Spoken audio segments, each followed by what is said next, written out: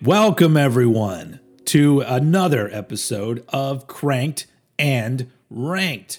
That's right, the podcast or YouTube video series that you love with your two friends who rank things, band discographies, or like today, sometimes we do our top 5 or 10 favorite albums of a particular year.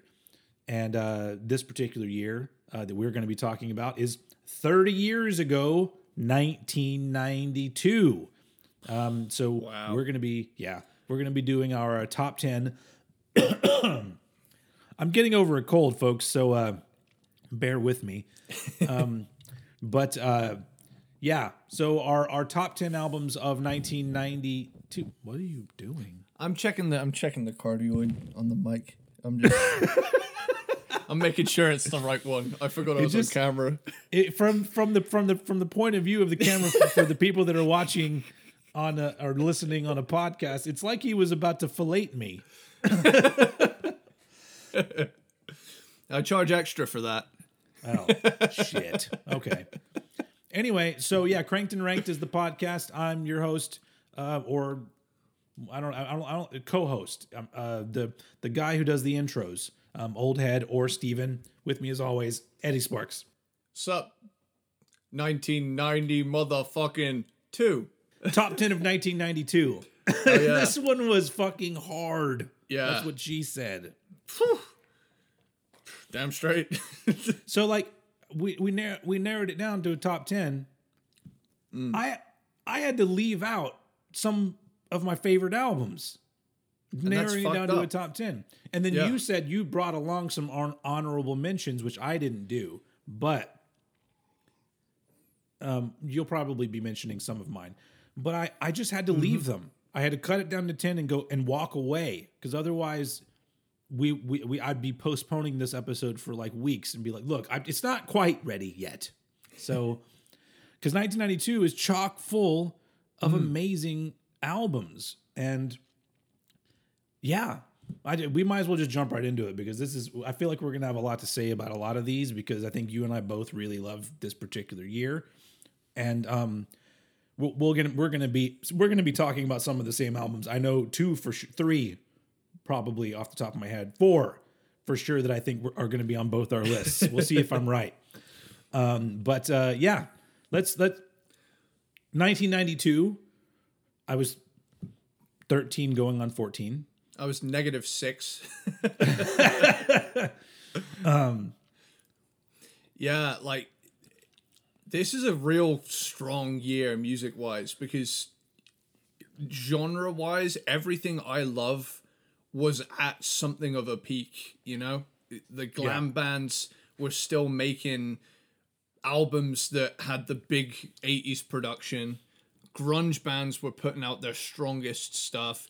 Thrash bands were going into that really cool, you know, it's probably not a good way to word it in a thrash sense, but the radio-friendly thrash era is just something I adore, because I love the fact you got the heaviness, but you also got the hooks. And, you know, that middle ground right there, that is like, if I was music, that's what I'd sound like. It's just this era. Yeah.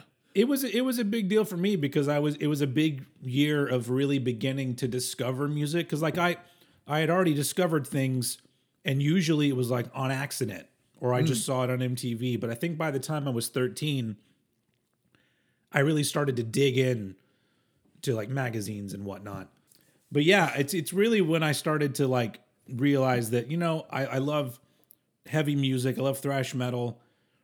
I also love this new shit that I've discovered that's like the alternative rock and grunge sound. You know, very soon after that, I would get into even heavier things, and all along still being into like hip hop and stuff like that, which like all that music was thriving in 92. So, this will be fun. So let's just fucking let's jump into our top 10 because like I'm really curious to see where we're gonna meet up because there's a few that for sure I know are on your list. So let's do it. I just want to state for the record, just before we begin, because it is such a huge part of my life and basically shaped my personality, the fact that 1992 is 30 years ago means the events of GTA San Andreas are set 30 years ago. Oh. When the game came out in 2004, the events would have been 12 years ago. Yeah. I was 6, and I just think it's fucked up that through the passage of time, the game itself is closer to that time period than we are now to the game's release. You know? That's wild. That's interesting, yeah. We old as shit, but yeah. I mean, one of us is getting up there. Let's dive in. All right, do it. Let's do. What's your number 10 release of 1992? My number 10 album of 1992 is the self-titled debut of Rage Against the Machine. All right. Holy shit balls, this record is it. Not only is it awesome from start to finish, but it means a lot to me because it's so interesting that you mentioned the album, and it is one of those albums. You know, when you think about certain albums, the first notes of the album immediately start playing in your head. So you're like Rage Against the Machine, and my brain goes yeah. Like yep, there it is. Oh man, like the thing about this in particular was the fact that it perfectly bridged the gap of me previously being a rap fan transitioning into heavy music. And so I'd heard Du Hast by Rammstein and Figaro by System of a Down through, various means, Guitar Hero, the internet and whatnot. And I eventually just started hearing this stuff and thinking, this is really cool. I want to check this out. Well, after a while, me being about 11 and listening to a little bit too much Eminem, a little bit too proudly, to the point where I knew like every word and started to know what like every word meant. My mom was kind of like, okay, I'm gonna put some sanctions on this shit. Like so I was only allowed to like really listen at the time to some of the tamer Eminem stuff. But speaking of that, that's kind of a timely reference for America on the day that we're recording this, because today in America is a thing called the Super Bowl. Oh shit! And which is something I don't give two fucks about. But the halftime show is like Dr. Dre, Eminem, Snoop Dogg, Kendrick Lamar. That's other people. I quite remember everybody. That alone is enough for me to go like that. That's definitely something I'd like to watch. Do I have a television channel that will pick that up? No, I got to wait for somebody to post it on YouTube tomorrow or whatever. Yeah. But yeah. So you're gonna, it's and that it just popped into my head. I'm like, yeah, that'll be an interesting thing because honestly, I don't care about football. I rarely care about who's playing the halftime show. And so I'm like, well, this seems pretty damn cool. But it also brings with it that really funny thing where in America, it seems like, now I'm not talking about all of you. I'm talking about just a select large number of you seem to be okay with the fact that black people are playing the game that's entertaining you. But when it comes to the halftime show, we would rather not have any black people. Oh, you man. see, there's a lot of that on the internet. Yeah. Which is really funny. And, oh, well, let's move on. So let's get back to Rage Against the Machine. So, yeah, as I was saying, it's a great bridge for people who like hip hop to get into heavy music and absolutely, appreciate like the grooviness of how like, heavy a riff can be and stuff like that, because so much of this album could have just been like a hip hop song, Yeah. but it boldly went in a band direction instead of, sticking to the standard thing. Yeah, and that's why I always get bummed out when people call it rap metal, because I'm like, yeah, there is rap metal, but this is just like a rap band. They play Rage Against the Machine music, like that happens to be heavy. Yeah. Yeah, it doesn't. It never, like, when they started saying rap metal, I was like, oh, I get that. That's like, that just seems like stuff that would come later on that was full on rap metal. But obviously they were directly influenced by Rage Against the Machine. But I think it's unfair to label Rage as rap metal.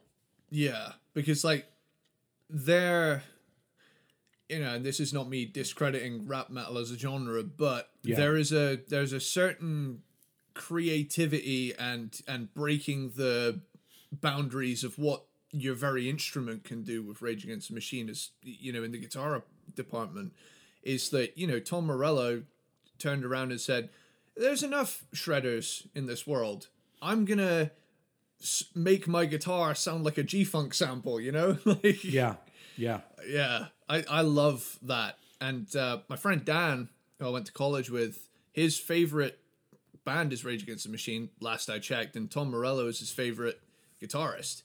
And I don't blame him one bit, because, like, god damn it, the dude he's undeniably, when you hear Tom Morello play, even if it's like the weirdest fucking sound he's making at the time, it's him. Yeah. Yeah. Yeah, he's great, and I think he's a great guitar player. I think a lot of people always try to point out, we're like, what he plays isn't necessarily hard. He uses a lot of pedals, and I'm like, oh, well, that's not the point. Like, he never came and said, listen to the really intricate, difficult stuff I'm playing. Like, he just write the next Know Your Enemy, asshole. Yeah, exactly. It's just a vibe. Like, he gets the vibe across that's needed for these songs, and it's like he writes some riffs that, if you break them down, they're really simple but really effective. So that's the mark of a great guitarist for me. And shred doesn't necessarily translate to good or memorable, which is that's very true.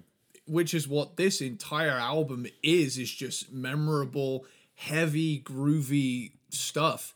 Yeah. And yet, it's one of those albums that is both incredibly socially conscious, but you could still fucking party to it. Like, yeah, which is probably why a lot of people don't even realize they were ever political. Yeah. Yeah. Tom Morello should stop indoctrinating his fans on Twitter. And it's like, have you never read the lyrics at all? If I've learned anything over the years, it's that lyrics are completely meaningless to most listeners. So. Just mouth sounds. Yeah. But yeah, it's a killer album. I'm gonna look at the track list in here real quick. Bomb track, Killing in the Name, Take the Power Back. Like, that in itself is a trio of just ass kicking. Settle for Nothing, Bullet in the Head, Know Your Enemy, Wake Up. Wake Up is my alarm in the morning, but is it? I edited my own version in Logic, so it starts at the exact point it goes, wake up! Nice. Yeah.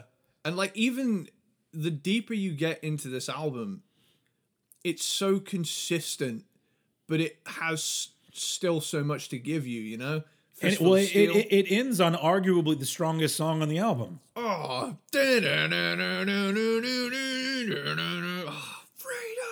I mean, that's a fucking ender right there. Like, that just demolishes everything. You might as well not listen to another album after that. Yeah. Is it Fistful of Steel or Township Rebellion that has that kick-ass cowbell part in it? I love that as well. Oh, that's Freedom. Is it in Freedom? Oh, yeah. Because remember, it stops and he does the "Anger is a Gift." He does that that's that part. The one. Yeah. Although his voice is a little higher. He hasn't been sick for a week. I've probably mentioned this on the show, but I have a funny story to tell about Know Your Enemy. Is my mother was knocked out in a mosh pit to that song. No way. That's awesome. There was a rock club called the Bauji in Newquay, which was like, it still kind of is like where everybody goes to kind of party in this county. Yeah. It's a very coastal town. There's like clubs and that. But during the early 90s, the Bauji was the place to go if you were a rocker. And that place had a fucking killer playlist from what I know. But there was a dude in like an American flag painted on the back, denim vest, long hair, Wayne's World Gasworks looking motherfucker, and he was just like going absolutely crazy. And the last thing I think she said she saw was just this blonde mop flying at her face, and then she woke up outside the club on her back with the bouncer basically reviving her. But I just love the fact that like that had to have had some sort of, you know, genetic influence eventually. Yeah. Clearly. 6 years down the line. I thought you were going to say she was at a Rage Against the Machine show, which would have been even cooler. But you know, it's the sentiment, I guess, of it all. Hey, if you're knocked out to a song, you're knocked out to a song. That's true. I've never been knocked out to any song, so you know, I can't even say that. I've passed out to a song, but you know that was just drinking. But yeah, okay. That's my number 10. Rage Against the Machine, self-titled. So I actually, for the benefit of our viewers on the YouTube side of things, I actually just brought my vinyl for all of them, all of my top 10, just for a little visual niceness. But I think you'll see, because you that was a pretty good start. That's a pretty strong number 10, and you'll probably agree that my number 10 is also very strong. You'll probably think it's too low, but this is what I'm working with here for my number 10. My number 10 is Countdown to Extinction by Megadeth. Nice. And I'm just, hello, look, this is the record. Countdown to Extinction. You can't see it at home, but this is the rear cover. It's an OG copy, so it's none of this. Like I always have to say when I talk about anything Megadeth, fuck any reissues that have ever been done. Even the more recent remaster where they didn't fuck it up quite so much, it's still brick-walled and sounds awful. Stop that shit. So anyway, Countdown to Extinction, it's just a really great, it's like, it does what you were saying about the thrash metal bands just started to make metal music. Mm-hmm. There's thrash elements on Countdown to Extinction, but, I don't know. I love the grooviness that was brought together with Nick Menza. Mm-hmm. And it's all over that album. And it's got fucking classics. Fucking, what's that one song? Symphony of Destruction. Yeah. That one. And then one of my favorite Megadeth songs, Architecture of Aggression. Oh. Not to mention Sweating Bullets and I might as well say this now. It's my number 9, so we can just slam this part together. Wow, no, I thought it would be higher for some reason. Here's the thing. I love this album, but I like, in case anybody hasn't heard the Megadeth episodes we did, check those out too.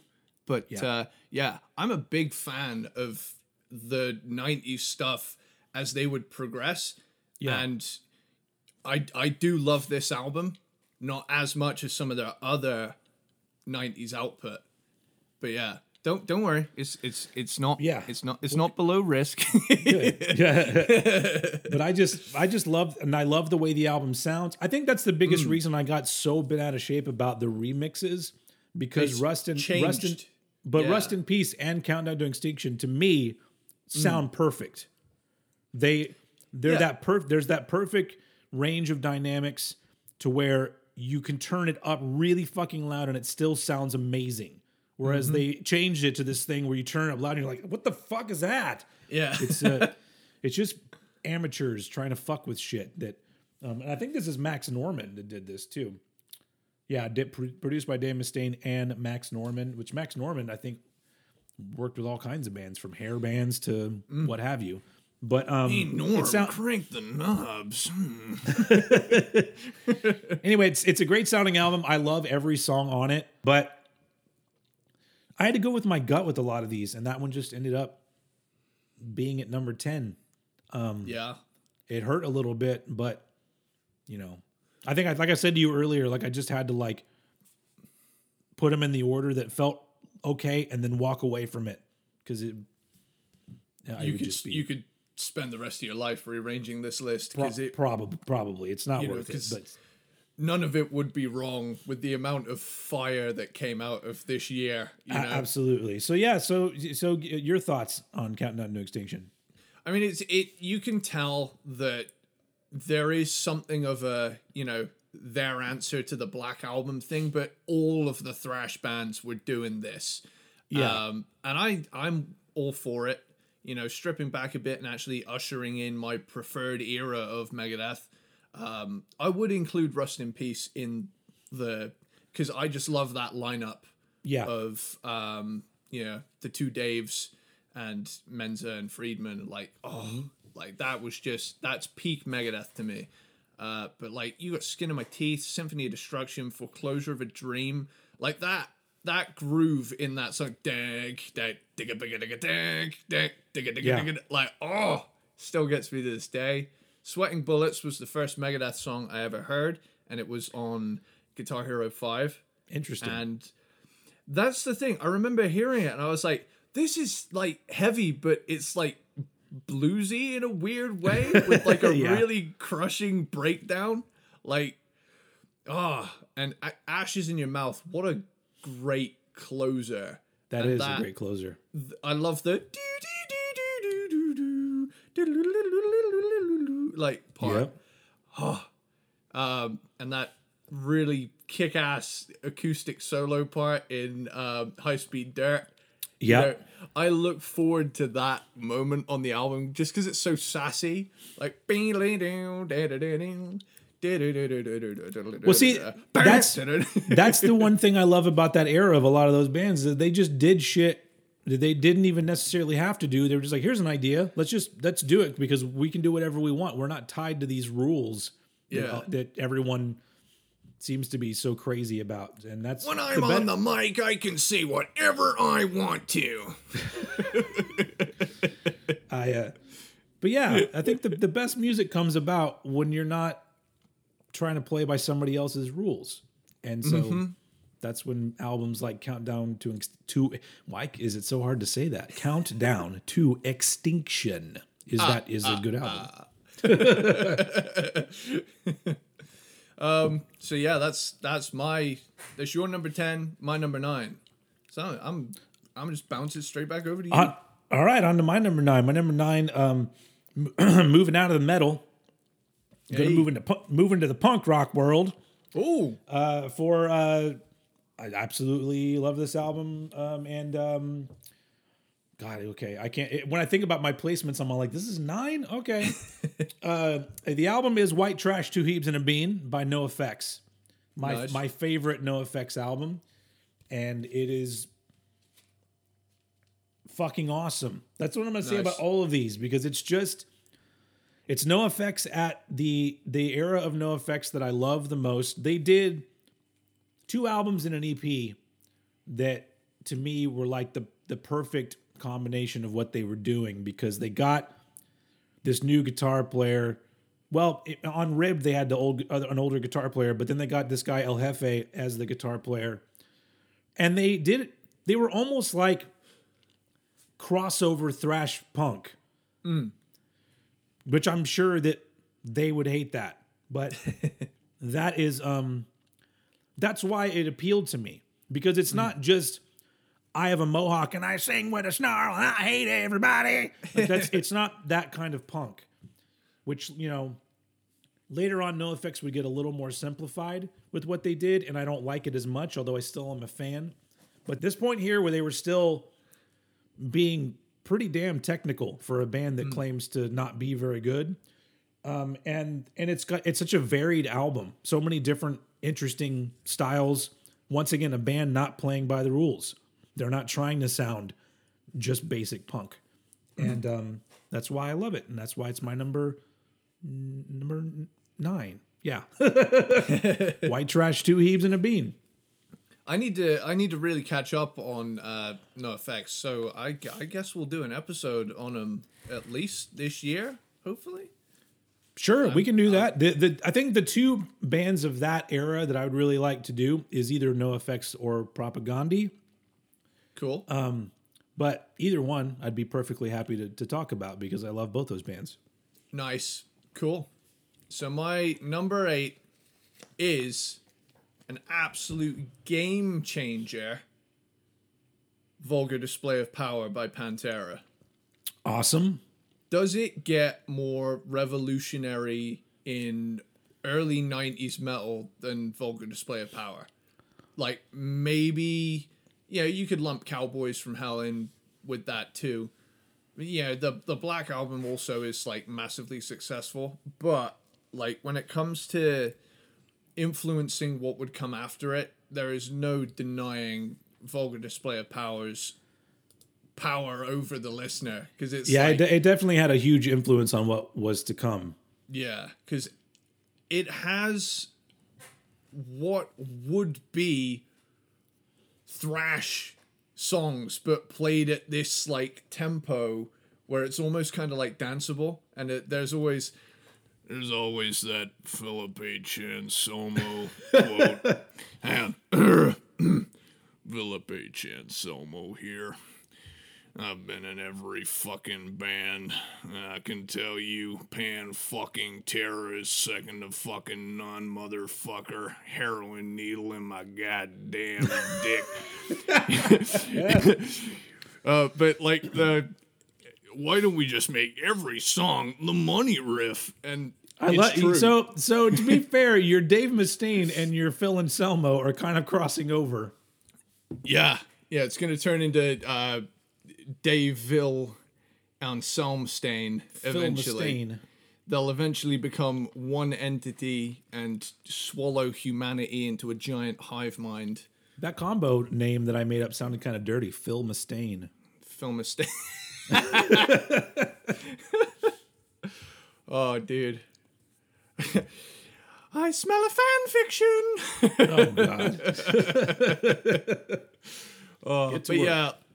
This album, dude, like from the very moment it opens, like you can tell that they've shifted gears once again, because Cowboys still has residual 80s qualities, even though it has moved to that groove feel. It's still very 1980s in its production, and I'm a big fan of that, but I understand why Vulgar Display of Power hit different was because it still sounded big, it still had space, reverb in places, but it was fucking tight as a nun's asshole where it needed to be, Yeah. And some of the moments on this, like, my God, like just looking at side A of this alone, Mouth for War, A New Level, Walk straight up is the prime example of simple but incredibly effective. Fucking Hostile is basically a thrash song, but it still has that hard hitting, kind of clicky drums, real punch in the fucking face feel to it. Then you get This Love, which, in a strange way, it's like kind of the most brutal ballad of all time. Like where it's spooky and mysterious and smooth, but then it kicks off, and you've not only got that part, but then the breakdown. Yeah. Like in this song, it is Domination will always be the bar. To which, metal breakdowns are judged. But the one in This Love, the dun dun dun dun dun dun dun dun go just like proved that slow could be just as cool as But they play that breakdown one time, and then they play it slower the second time. It's brutal in the truest sense of the word. Rise kicks ass. No Good. Attack the Radical. I mean, awesome. Live in a Hole. Regular People. Conceit. This is a two bracket songs album. By Demons Be Driven. One of the most boss moments I have ever felt in my life. Like, everybody else probably thought I was an asshole, but when I first got my new car and it wasn't a piece of shit, I stuck on By Demons Be Driven and drove through where I live, cranked, just blasting it I have a new fucking car, fuckers. Yeah. You guys can't pick on me anymore for owning a Vauxhall Corsa that had basically rotted away. And then I was just driving through the streets like digga-digga-digga-da, digga-digga-digga-da, like I was mad into Pantera during a time in second year of uni.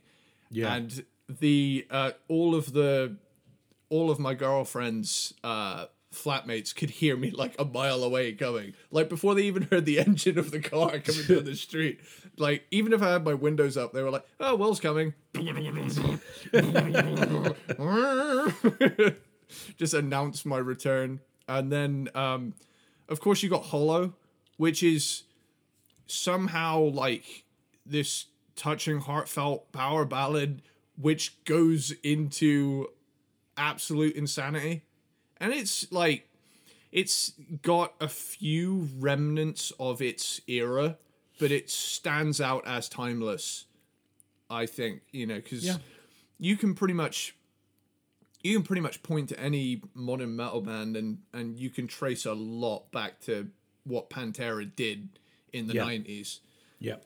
And it's so wild to think when you hear something like This Love, to think they started out as pretty much just a Def Leppard sort of early Def Leppard sort of thing. Yeah. It's a lot of people don't like to think about that.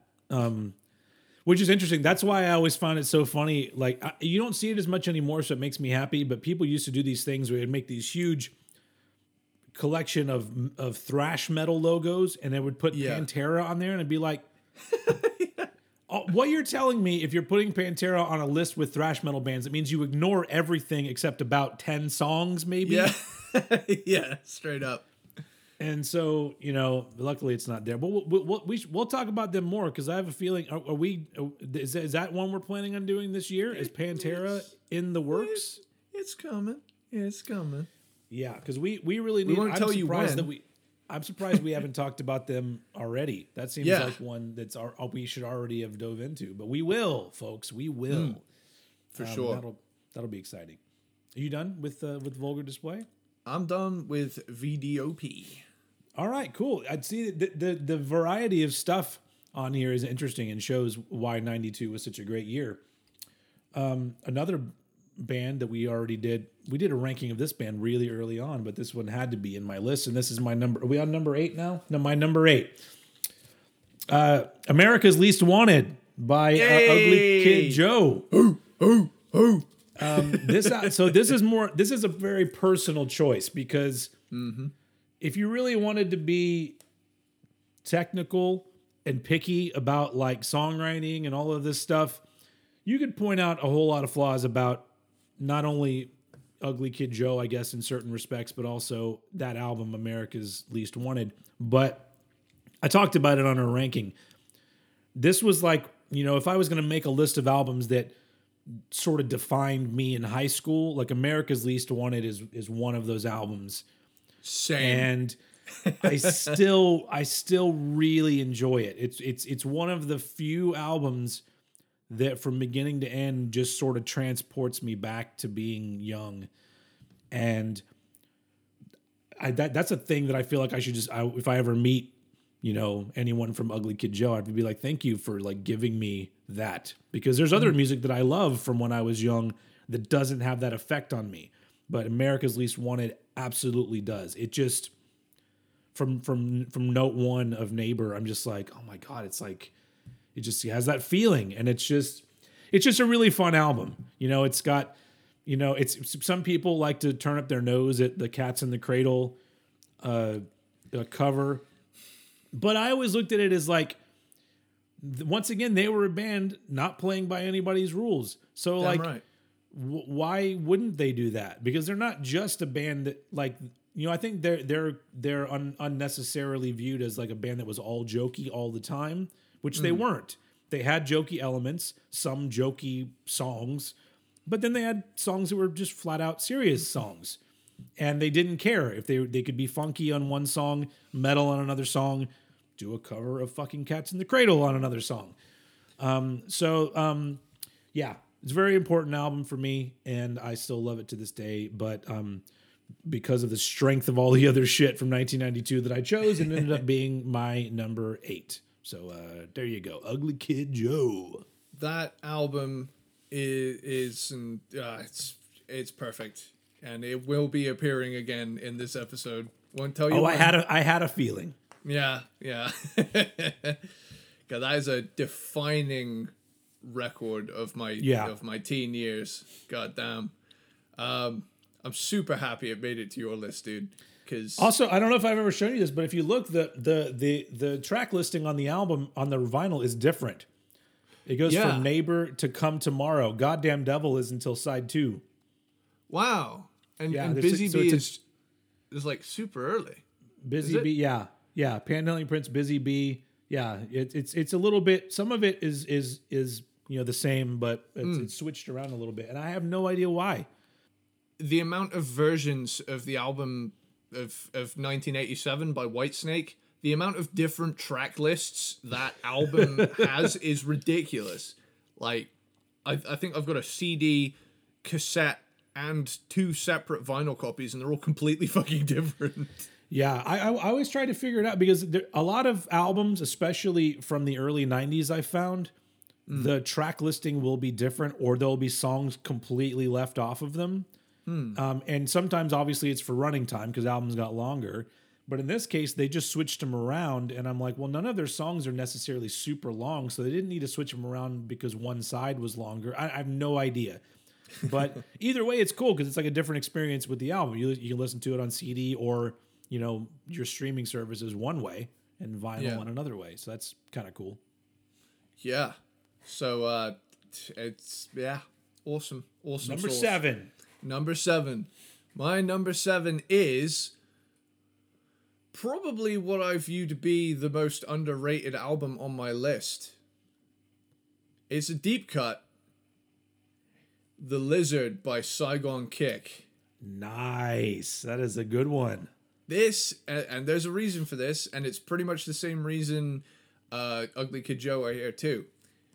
You got hair metal, you got groove metal, you got alternative, and they're all coexisting.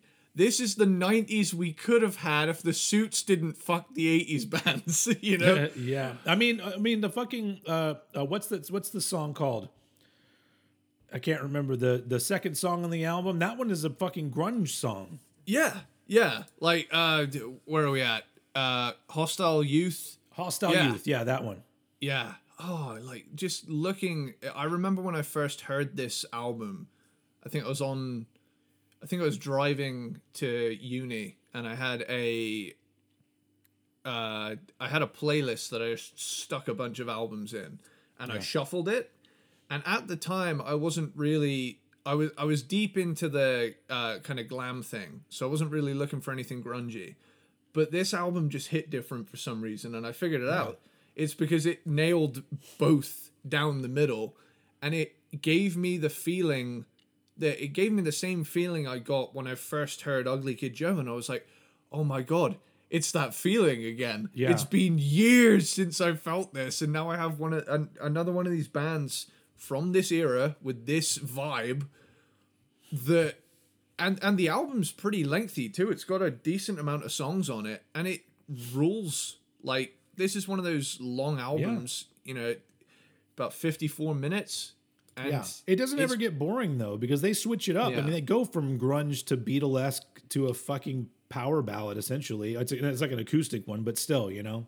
Yeah. Also, Coal Chamber has a lot to answer for, because Body Bags is like The riff from Loco is Body Bags. There are a lot of great examples of bands in the later in the 90s who I guess heard stuff and those bands didn't go anywhere and like, well, we can nick that riff, I guess. And then there are people like me shaking their fists like, you need to give them some credit, you assholes. But there's just something so cool about this album. Plus it's my favorite color, green. So hell yeah. Yep. Good artwork always helps. But this sort of sound, I feel deserved to stick around longer than it did. Because almost every moment on this album is a 10 out of 10 to my ears. And oh my God, I remember the first time I heard this. And even now when I stick it on, I'm like, good God, what absolute perfection. Like it's like they looked into my mind and it was like, okay, Eddie, what do you want to hear? This straight up. Well, I think that I don't really I mean, obviously the album did fairly well because Love Is on the Way was a hit. It was it was played on MTV a lot.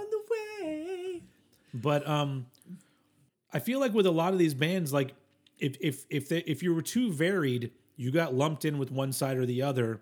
And unfortunately, bands like Ugly Kid Joe and Saigon Kick got lumped into the uncool side of things. Even Extreme, in my opinion, was unfairly moved to the uncool side of things. But I guess that makes a little bit more sense with Extreme. Mm-hmm. But so it sucks. But that's the one thing that I don't miss. Like, we talk about how great and varied the music was, and and the people that I knew, we were into whatever. But there was a growing amount of people, some of them who were actually in bands, who started to draw a line where all of a sudden, you would see live performances and all it was bands talking shit about other bands. And I'm like, don't fucking do this. Just play your goddamn music and shut up. I would rather you, I'm one of those people, like, I'm perfectly fine with you having a political opinion. Get up there and tell me you're voting for president. Let me know like how you feel about gay marriage and whatnot. I don't care. Just let me know. But if you're just going to talk shit about other bands, you look like an asshole. Yeah. So just, even if they're a band that I agree is shit, just shut up. So. Yeah, I feel like there comes a point, and this even happened to me. I'm not going to turn around and say I didn't have my shithead elitist phase, because I think everyone at some point, you believe that your music taste is gospel at some stage, even if it happened briefly. For me, it would have been to an extent in college, but that had gone pretty much in the last the first kind of year of uni, where I realized the world doesn't revolve around me. But really now it's like no one's forcing me to listen to Pierce the Veil, so why should it bother me that Pierce the Veil exists? Yeah. That's why I just don't say anything about it, because I'm just like, there's so much music that I don't like, and I would have to create an entirely different channel where I just talk about the hundreds of bands that I think are bad. But you want to know something funny about this album is that my favorite song of all of this album, and this is me as a metalhead, All I Want is my favorite song on this album. That really trippy kind of ballady one, because it's just such a well-written, anthemic, vibey thing, and it's just it fits perfectly, but I can't quite place why. I mean, this band is kind of like if you took, Alice in Chains and Jane's Addiction, some heavier kind of grungy and groove metal kind of tendencies, but gave it the hooks of the hair metal stuff. Yeah. Oh my God. It's like a recipe I cooked up. But it kicks ass. The Lizard by Saigon Kick, my number 7. Yeah, 7. So far we're either agreeing, you're either talking about albums that I'm talking about, or albums that I go, absolutely, it should be on this episode. All right, so God damn it, we're getting into so much good shit. I'll just go to it. My number 7. Is that where we're on 7? I get so lost. The self-titled album by King's X. King's X. Which is their fifth album. Yeah. Or was it 4th? Fuck, I don't remember. My brain is not doing well right now. But this album is great. Whenever we get around to talking about the King's X discography, this will be one that I come to and say, well, they were kind of still doing the same King's X kind of thing. They weren't varying it up too much. But as an album on its own, it's got so much good shit on it. Yeah. So many great songs on it. It's got the song Junior's Gone Wild, which would appear in the Bill and Ted's Bogus Journey soundtrack. Nice. Also, the single Black Flag that came out from this album. But it's one of those things that if you know King's X, it sounds like a King's X album. It's produced very similarly to the King's X albums that came before it. And they're just an amazing band. And this is one of those albums that it still puts together all the things I love about how they can have really heavy, down-tuned type shit with Beatlesque harmonies. I hate the term Beatlesque, but you know what I'm saying. Yeah. On top of it. And, odd time signatures are just interestingly written songs. They kind of created their own thing real quick. And it's interesting that this album kind of came out in 92 and wasn't really embraced at a time when bands that were directly influenced by King's X were experiencing a lot of success. Like your shirt there, Alice in Chains. Yeah. They were influenced by King's X. But for some reason, the King's X album, it did relatively well for them. But, they never broke through as a big band, and they should have been. And honestly, I think by this point, they already should have been huge. But that's a discussion for another ranking episode, which eventually we'll get to King's X. But that's what makes me so happy is that we have bands that we've planned to do within the near future, and there's so many other ones that I'm excited to do. So I'm just like, man, we have so much stacked up that's gonna be fun. We got content for years, dude. Hell yeah. Literally years. Yeah. My number 7 is King's X. It's just a fantastic album, and yeah, it had to go on here. So there you go. Cool. So that brings me to my number 6. All right. Now, I think this is going to be probably the biggest deviation. The biggest difference is in us taste-wise, because this is a band that hasn't quite clicked with you over the years. Okay. But this album in particular is a fucking masterpiece of its genre. And I have gone for Images and Words by Dream Theater. Okay. All right. This is a staple of prog metal. Like, this is often regarded their opus. This is the one that has Pull Me Under on it. It is the one. I know that song. Yeah, it's got Pull Me Under, Another Day, Take the Time, Metropolis Part 1, The Miracle and the Sleeper. It's got Under a Glass Moon, Surrounded, Wait for Sleep, Learning to Live. It's only 8 songs, but it clocks in at almost an hour, as per prog. Yeah. But this album, Dream Theater often gets criticized for having, kind of wanky sections where it's, you're showing off, like, for the sake of it. But this album doesn't feel like that at all. Like, everything is there on purpose. And they're good songwriters, too. Like, the parts on this album are insanely memorable. There's catchy moments, and there are like moments on it that stylistically I think I don't know if you've listened to this album all the way through. I have. It's been a long time though. Yeah, see that's the thing. When I hear this album, I'm like, Pull Me Under is a classic. Another Day is an awesome ballad, and then you get Take the Time, which is kind of funky. And I love that each song has, again, that cohesive, you know that this is part of this overarching thing, but each song brings something to the table. You know, Pull Me Under is this epic opening track, Another Day, power ballad, has like a saxophone in it, love it. I love the fact that it goes from like Kenny G to like a fucking solo, and it's, yeah.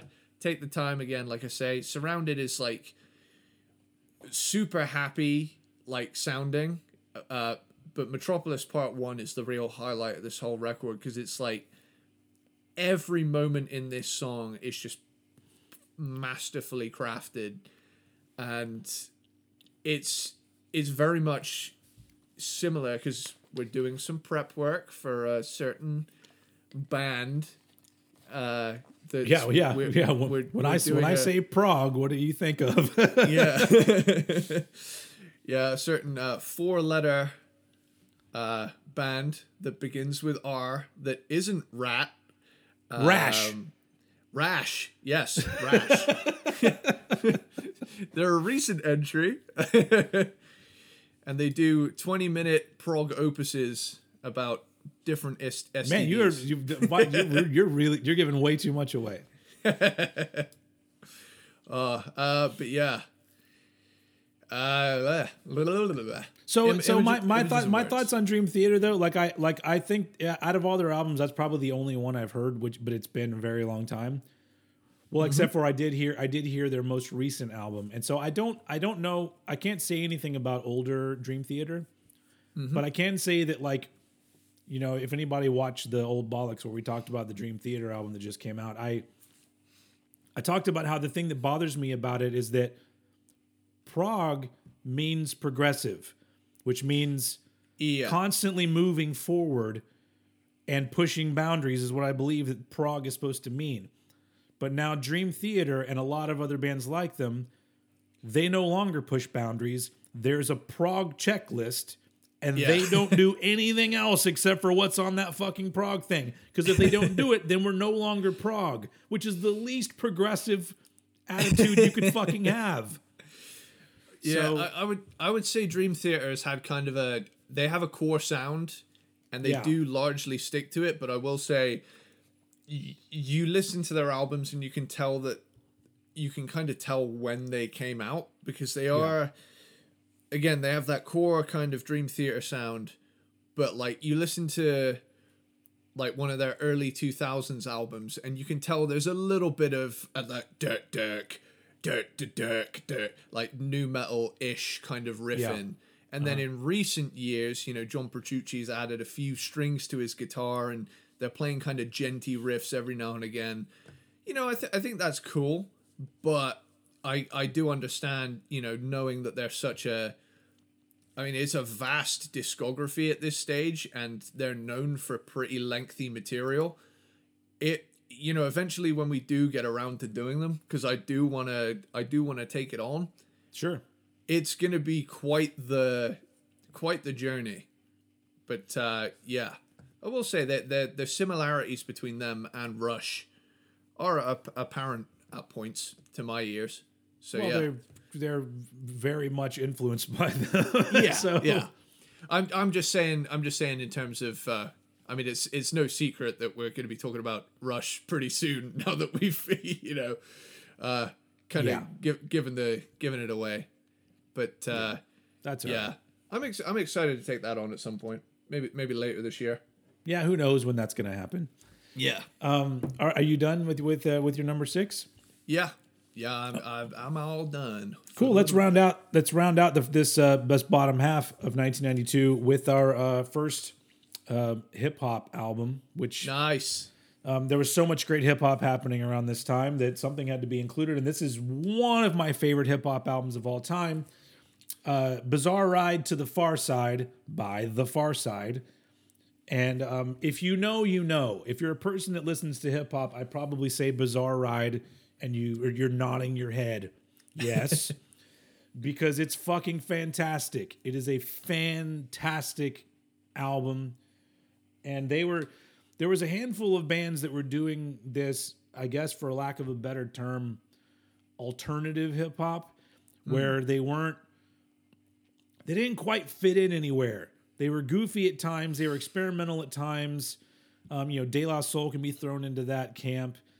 But the Far Side, this particular album is just so well done and takes you on a little journey and has these different elements, a little bit of jazziness here and there. There is some humorous parts. There's some songs that are just flat out amazingly well written hip hop songs. But the whole vibe, it just feels like you're at certain times you're just like hanging out in a room with these cool dudes making this badass music. And it's been a favorite of mine ever since it came out. Like it's just there's a friend of mine in high school who had that album on cassette, and he was like, dude, listen to this track, and he played me the song "Passing Me By" off of that, and I was just like, this is fucking amazing. And I immediately went to the record store and bought the album, my own cassette copy of the album. Nice. And it's been a favorite of mine ever since. Like it was one of those, like when I first got a car and it only had a cassette player, but I didn't have very many cassettes. Like Bizarre Ride was one of the few that was a staple. Like if you're in my car, there was a pretty good chance Bizarre Ride to the Far Side was probably playing in there. But yeah, one of my favorite hip hop albums, and so I had to include it. So that's my number 6. That's one I got to check out because I haven't heard it, and I need to change that. Yeah, their album after this, which is called Lab Cab California, I believe is what it's called. I've never been able to. I always look at it and go, it makes my head hurt looking at that word. But that album's also really good. After that, like my sort of thing.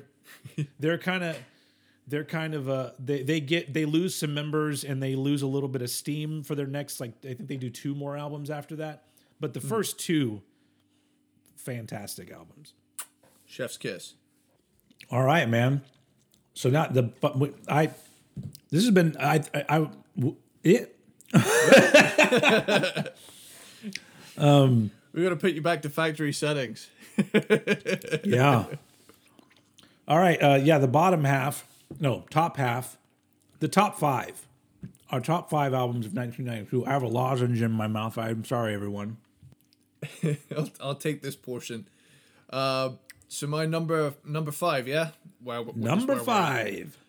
Number 5. My number 5 is another underappreciated one. Set the World on Fire by Annihilator. Wow, okay. I think this is a crazy underrated album with a lot of different kinds of songs on it. And it is the true definition of variety is the spice of life. And, I think while this is not a straight up thrash album, if you go into this expecting a straight up thrash album, you're setting yourself up for failure. Yeah. On the flip side, if you're a fan of the early 90s thrash bands doing straight up just middle of the road, we can do whatever we want metal, and even some, I would consider melodic rock on this album.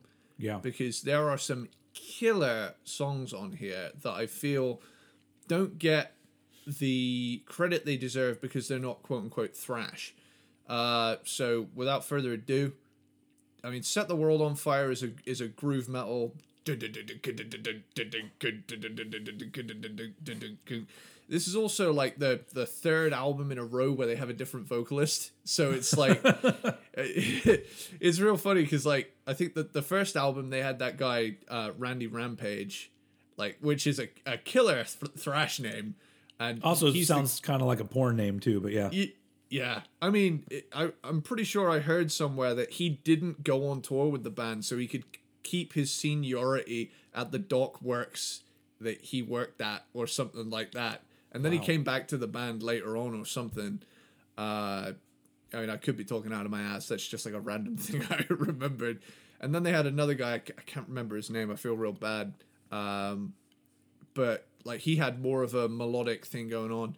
And then Aaron Randall, I think, is the name of the vocalist on this album. And he's got like kind of a snarly, but still kind of very 80s badass heavy metal kind of vibe. But it's, obviously 1992. Yeah. But then you get No Zone has some real thrashy parts in it. Bats in the Belfry, again, awesome. Snake in the Grass is a good fuck you, you're my ex song. And then Phoenix Rising, right? I am gonna die on this hill. Phoenix Rising is a fucking amazing opus of a song. Chromium Dioxide. This is where the feud begins. I will defend this album to the death. Because Phoenix Rising, incredibly written song. And then follow that up with Night Jumps Queen. Super, catchy, if, kind of goofy heavy metal song. It's still super fun. Sounds good to me. Now, I will say, this is the point in the album where it's oh, wow, they're really doing different stuff on here. Because this is, it's just a really nice song. It's not heavy at all. It's the difference between people that go to an album wanting it to be a genre, and then other people go to an album wanting good songs. Yeah, that's how that's how I would describe this. That's how I would describe this album, is that it's got a real variety of stuff going on. But I think songwriting wise, they came into their own here. Yeah. The Edge. Now, the Edge is I love the fact that in 1992, this became an edgelord anthem. It's you learn it on the street, you can't learn it in school. It's the Edge, Don't Bother Me is very technical thrash. There's some insane guitar playing in this. The riff in this, I can't wrap my head around. It's how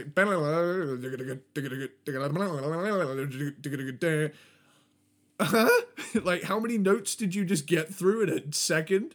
But the thing I love is that not only on an album where you have kind of two power ballady kind of things, you could argue, you've also got Brain Dance, which is one of the closest things to a Mr. Bungle song from a non-Mr. Bungle band I have ever heard. The lyrics are like a Ren and Stimpy cartoon, and there's a part in the middle where it goes absolutely insane. Out of the fire and into the frying and back in the pan again. He jumped out of the frying pan into the fire and he's back again. He's back. What? Yes, he's back and he's flying through the air. What is happening? But, yeah, also Dragon Force totally ripped off one of the riffs from this song to make Through the Fire and Flames. I will also stand by that.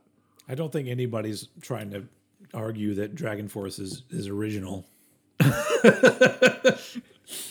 I'm sure they're great guys, but that riff, there's no way, Isn't the guy from Dragon Force the old singer? He's now the singer of Skid Row. Am I right? Is he? I didn't know. I think the original singer of Dragon Force is now the singer of Skid Row. I might be wrong about that, but I think I heard that.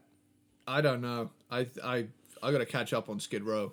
I don't know what they're up to. We'll get to them one day too. Yeah, for sure. See what I'm saying? So many cool things happening. For sure. But yeah, this, in my opinion, grossly underrated record. It is. It's. I gotta listen to this because when you talked about it before, I had the same reaction where I go, "This sounds like I would love this." Yeah, you would. And I'm so not. The Annihilator stuff that I've heard, especially recently, is really turned me off to trying to listen to them back in the day. and just the fact that Alice in Hell and Never Never Land are albums that have songs that I go, yeah, and other songs that I go, ah. And so it just keeps me from really getting into them. But this sounds like one that I might really enjoy. Dude, this album, if you liked The Ritual, if you liked Force of Habit, I do. If you obviously you like Countdown to Extinction, there is fun to be had here. And I know I sound like I'm trying to pitch this to you like it's like a conference or a business meeting. That's or all right. something, No, but all these things are things that make me want to listen to it. So I definitely will. yeah, like it's one of those, dude. Or maybe I should wait till we do the Annihilator ranking in 2025. But there's so many bands we got to get through. Yeah, I mean this will be a long running show. I mean, apparently, no sign of us stopping. Not till we run out of bands some people and years. some people will be very happy about that. Hell yeah. All right, my number 5, I'm going to be real quick because you already talked about my number 5. My number 5 is Vulgar Display of Power by Pantera.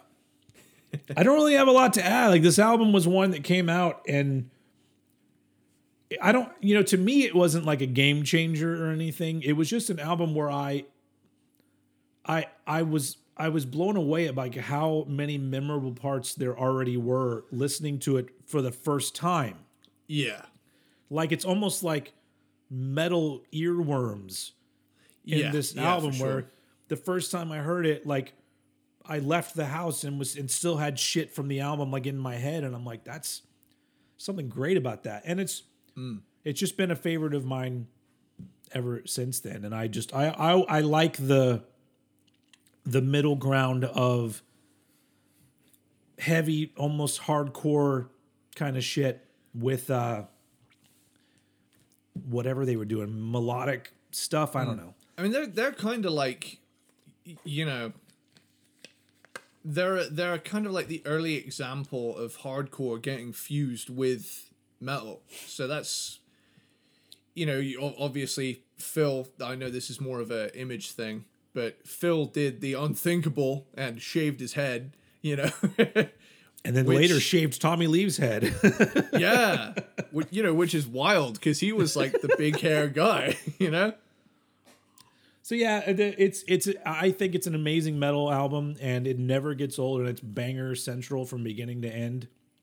Yeah. So, but we'll talk about that album more when we get to our Pantera ranking, but it's my number 5 because I just think it's a fucking motherfucker of an album and I love it. Vulgar Display of Power. Moving on to number 4. Okay, Miss Mac, okay. So, my number 4. Now, my 4 and 3 are interchangeable any day of the week. All right. And this is kind of foreshadowing because they're very similar in vibe. But my number 4 is the album on my shirt. Number 4? Oh, I know, God. right? Okay. All right. Like, number 4. Dirt by Alice in Chains for people listening at home. Yeah. He's wearing an Alice in Chains dirt shirt. Dirt shirt, people. But yeah. I mean, what can I say? This is an absolute classic in the true sense of the word. Like, right the way through, this album is like weird left turn after weird left turn, but it works. Yes. And every song on here has one fuck yeah moment while also having this like dark, sad aura around it all at once. And it's like listening to it now, knowing many years ago, I mean, God, Lane Staley would have died 20 years ago this year. So was it 2002? It was 2002.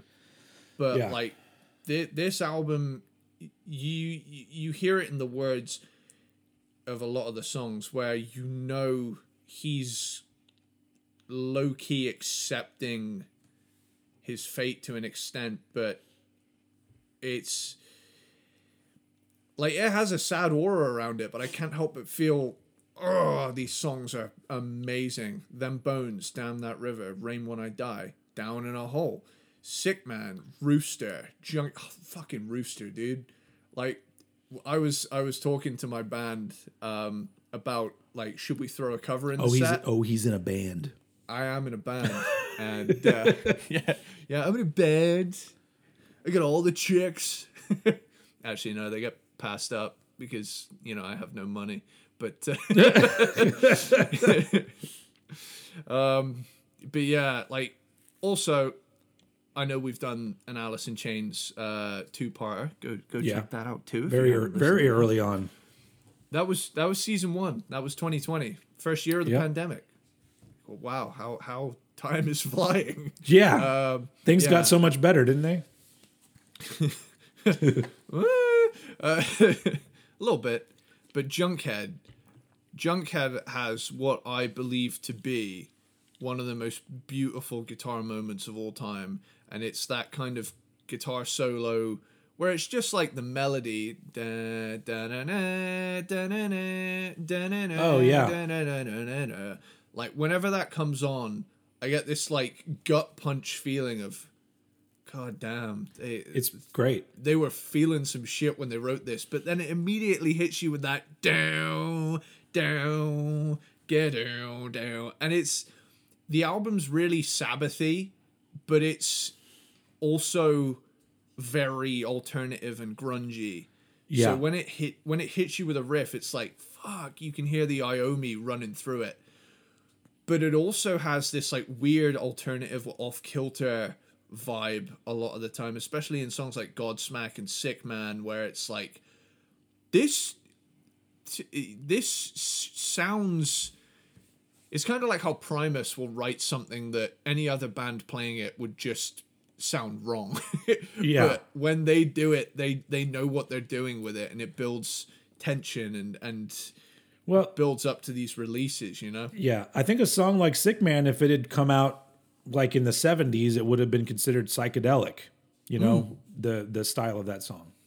That's the thing. This album is almost like a 70s album with a late 80s, early 90s production on it. You know, Sure. it's still very big, it's spacious. Like Angry Chair really plays with that. It's still very reverberant. Yeah. But I just want to say here, right?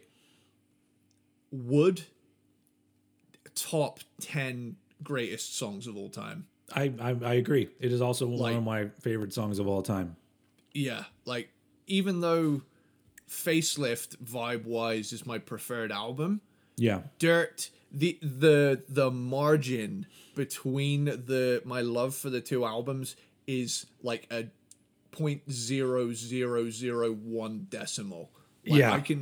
I can binge the first 4 Alice in Chains albums, you know, Sap, Jar of Flies, and the 2 LPs back to back, all in one sitting and not get tired. You know, I would say to an extent also the 3rd LP, but I'd have to be in the right mood to kind of keep going. Yeah. But I mean, I love that album, but for different reasons. But holy shit, Dirt is just such an incredible record. And Yeah. it just so happens to be that I'm in a certain mood right now that it's not number 3. But on any day of the week, that can flip. So this list is subject to change. To be honest, I expected it to be at least number 2. So that's this is interesting.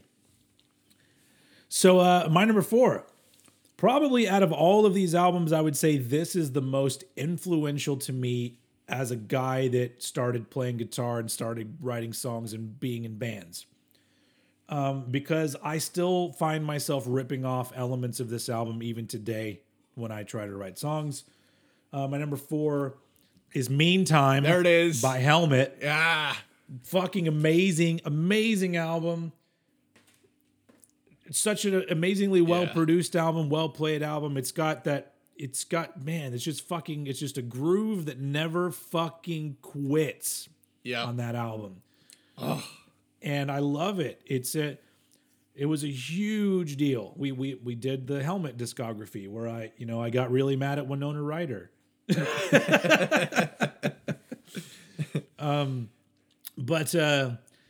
Yeah, Meantime is just one of those albums that, not only do I love it, but it's played such an important role. Like I'd put, it up there with like Nevermind as albums that influenced me musically, like the things that I like the things that come out of me when I want to make music.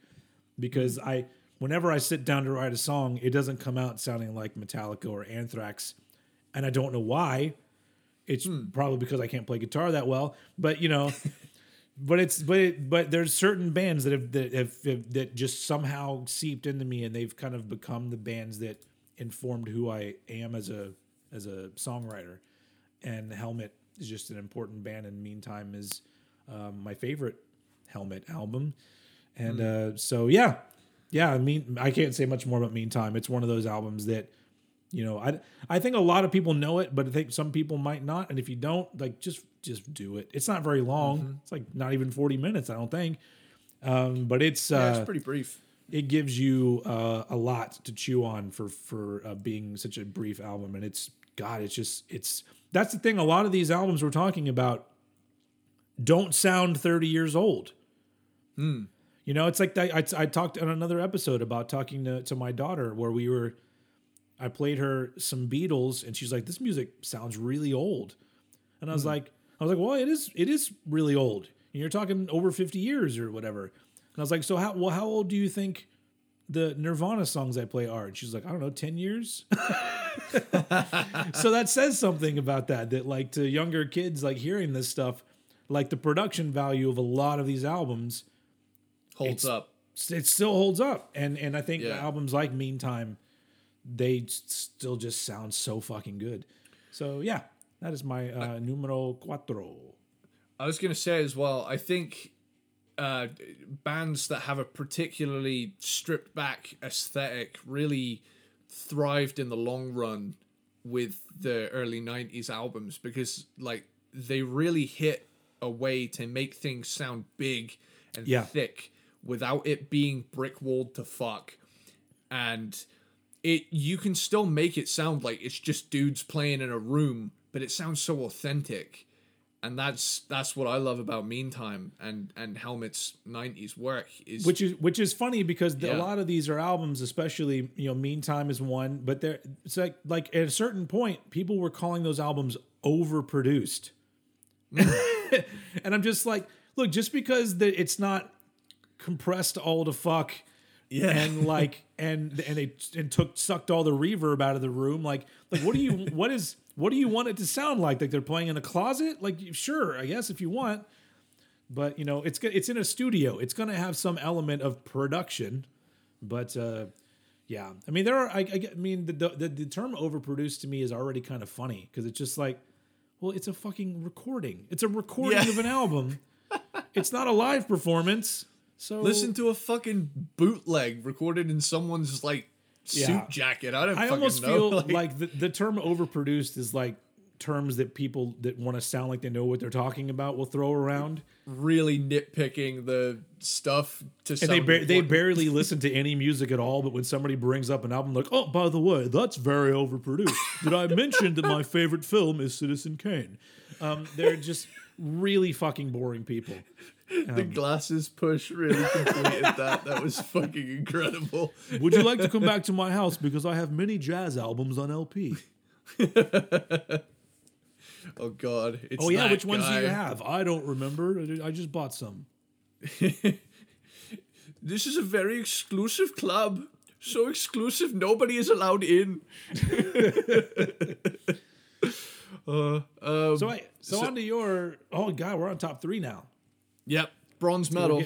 All right, so I'm gonna go ahead and say that I know what your number 1 is, but I'm really concerned about your 2 and 3 placement now because you already blew out what I thought was gonna be your number 2. Here's the thing, right? And I know some grunge purists are gonna really chew me out for this one, but my number 3, because of its personal significance to me, just barely beat out Dirt. Core by Stone Temple Pilots, my number 3. Yeah, I had a feeling this would be on here. This is one of the most unfairly shit on debuts in rock history. Like, labeled as a Pearl Jam knockoff, they were the band it was cool to hate on. But that being said, Core is a fantastic grunge album, and I don't care what. I think even in opinion, it's aged well. I don't think it gets as much hate as it did at the time. Yeah, that was just like a sensationalized thing by the music press, and people are always so quick to jump on bandwagons, like we said with Saigon Kick and Extreme getting kind of Well, it's also that thing where people seem to forget that like a lot of these most I would say 99% of the bands were actual bands with actual people who got together who wanted to play music and started in clubs. And whether or not their trajectory was really quickly or they played for years and then blew up with a really huge album, they were still legitimate bands. And so the fact that so many bands were looked upon like, oh, it's just the corporate machine churning out same sound-alike bands. I'm like, well, the bands may sound alike, but they're actual bands. Yeah. Like, have you considered, that's like saying everyone's an AC/DC ripoff for playing power chords. That's like, it's like one of the most redundant fucking arguments in history. It's just like, this band sounds like this band, so it's a ripoff. And it's like, that's like calling every other thrash band a Discharge ripoff for using the D beat, you know? Yeah. It goes along with like, it just made me think of this, that a lot of people like that Greta Van Fleet band. And I don't particularly care for them. But my issue with them has never been with them. So like, people, complained that they sounded like Led Zeppelin ripoffs, which a lot of, I don't know about their newest record because I haven't heard it, but there's a lot of shit that I'm like, woo, man, you were really like copying off someone else's homework here. But that's not what bothered me, because if that's what you want to do, because it already happened before. Wasn't the band called Kingdom Come? Isn't that what they were called? There's already been bands that did it. So I don't care about that. If that's what you want to do as a band, you're a real band of real people, boom, do it. Mm-hmm. The thing that I hated was dudes that were all my age were like, finally, some great rock and roll music is back. And I'm just like, fuck you. Because there's legit really good shit out there, but they pick the one thing that sounds identical to shit that's already come out to be like, this is rock and roll is back. I don't know. Anyway. That's a new character we need to add to the thing. We've both got grumpy boomer characters now. We need to call them something like the Swanson brothers or something. It is the same. It's all these people that I talk about. They're all that guy. It's like the Greta Van Fleet's great. Why do they gotta have hip hop at the Super Bowl? It's like, anything that came out after 1973 is invalid. It's all a fucking Rolling Stones ripoff. See, your guy is a little bit older than mine. Yeah. I think mine's like angrier, but somehow less intelligent than a caveman. I think mine's informed by the fact that a lot of these people are my age. And so it's so weird to be, I'm almost 44. Next month I'll be 44. And it's so weird to like see people that are my age, and I look at them and go, these are old people. Like, why do they act this way? Why do they look this way? Why do they carry themselves that way? What did the fuck happen? Like, so I feel like something happened to me where I stopped at around 28, I guess.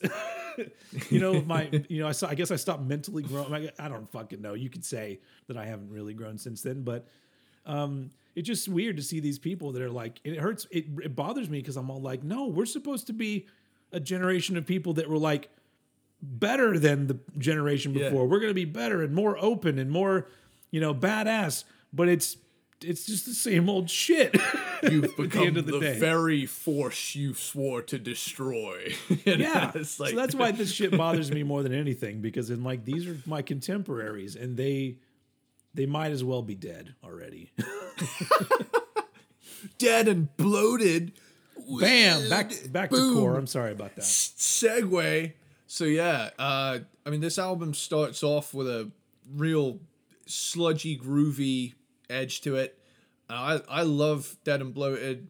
I love how big and cerebral it sounds when it opens up, but it's still very groovy and basic. But it has this way of really exploding with the whoa, yeah, yeah, and then comes back in.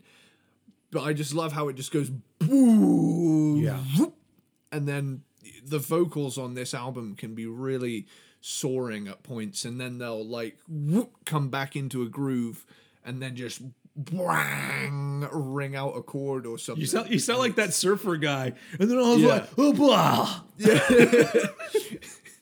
Is that Kai dude? I think his name was, where he was like, he was in this like hitchhiking incident where some dude tried to kill him, and I was just like, I grabbed my fucking hatchet, bro, and just started hitting him in the fucking head. I don't think it's the same guy, but I mean, No. similar dudes. Yeah, that dude's in All that descendants dude's in of jail. Spicoli. Like, oh man, did you ever hear about that dude? While I'm on it, I know this is another tangent, and I know we're running a little long. Did you hear about that? The I think his name is Kai, the like dreadlocked hippie hitchhiker dude, where he gets interviewed on the news, and he's like, I just grabbed my hatchet, and I'm like, oh, just like take this guy out because he's like threatening everybody's lives here or something. But like apparently he got into another hitchhiking incident where someone recognized him, took him back to his place, drugged him, tried to.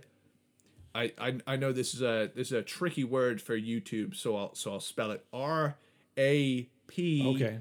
Yeah. The guy, and essentially he managed to fight him off, ended up killing the guy, and now he's in jail because he killed this dude that tried to R-word him. Maybe he should, well, I guess he's stopping for now, but I'm like, maybe don't hitchhike anymore. Yeah, but it just like that's one of those like life stories where it's like, holy shit, dude. Yeah. I can't begin to imagine like the stress of all that shit. Hitchhiking stresses me the fuck out. Don't do it. But yeah. I hate Cool. being in other people's cars. Yeah. Because other people's cars are gross most of the time. Yeah, as someone who used to be in other people's car guy, I was that dude who had like a disgusting car. I'm not that person anymore, but there was a point with my old car, the aforementioned Vauxhall Corsa, that was eating itself from the inside out, basically. I got a funny car story. I parked on a hill. Said hill was like a 90 fucking degree hill. Like it was like parking on a wall. Yeah. And my friend was parked in front of me, and we both had left their place. He's parked facing me in front of me on this hill. I'm looking up at him. Pretty much it was like the cockpit of like a spaceship looking up at the guy. I've got my foot on the brake. Now bearing in mind, it's more normal over here to have manual, a stick shift sort of setup. So hill starts are a little bit trickier because you got to really ease off on the clutch and get that bite without stalling the car. Bearing in mind, I'd already replaced the oil filter on this thing 3 times within a 12-month period because it just kept exploding. All right, I'm looking my friend dead in the face, smiling at him like, see you in class, and then all of a sudden, ping! I grabbed the fucking handbrake and it comes off in my hand. The whole thing is just off, and they're looking at me like, where are you going? And it's like, I can't get out until you go. I'm like, pull this thing up and pointed to it. And they're like, oh shit. And I couldn't, in all good conscience, leave that thing parked anywhere but somewhere flat. So I took it down to the bottom of the hill, and needless to say, I didn't go to class that day because my car had shit the bed for like the 4th time that month. Yeah. In the end, I ended up getting a new car, and I'm not going to dox myself by saying what it is. It's badass. It means new. Who cares? It's new-ish. Well, But yeah. new to you. New to me. If I haven't seen it, it's new to me. So yeah. With that, back to core. Core. Yeah. Yep. Done and bloated, sex type thing, perfect garden. No memory. So I'm trying to get as much out of the way before I go on another tangent, but this album is one of those albums again where the vibe is so cool throughout. And it's got this weirdly big, heavy psychedelic groove that they don't really have throughout the rest of their other albums. Even though I like other albums they never did Core Yeah. again, barring like a few moments on future releases, which makes this album special to me. But right from the beginning to the end, like Where the River Goes, this is just like a stick it on and vibe for like an hour album, because it takes you to so many different places, but it still has that chimey, clean guitar over heavy riffs thing that I love from this era. Yeah. And as I said, any day of the week it could swap with Dirt for third place. Right now I'm in more of a Core mood, could be in a Dirt mood. But without further ado, I'm gonna get off this album, let you talk about your number 3. It's a great album. So my top 3, legitimately to me, these are 3 of the best albums ever made in music. Period. There are things that I clearly know are personal preference.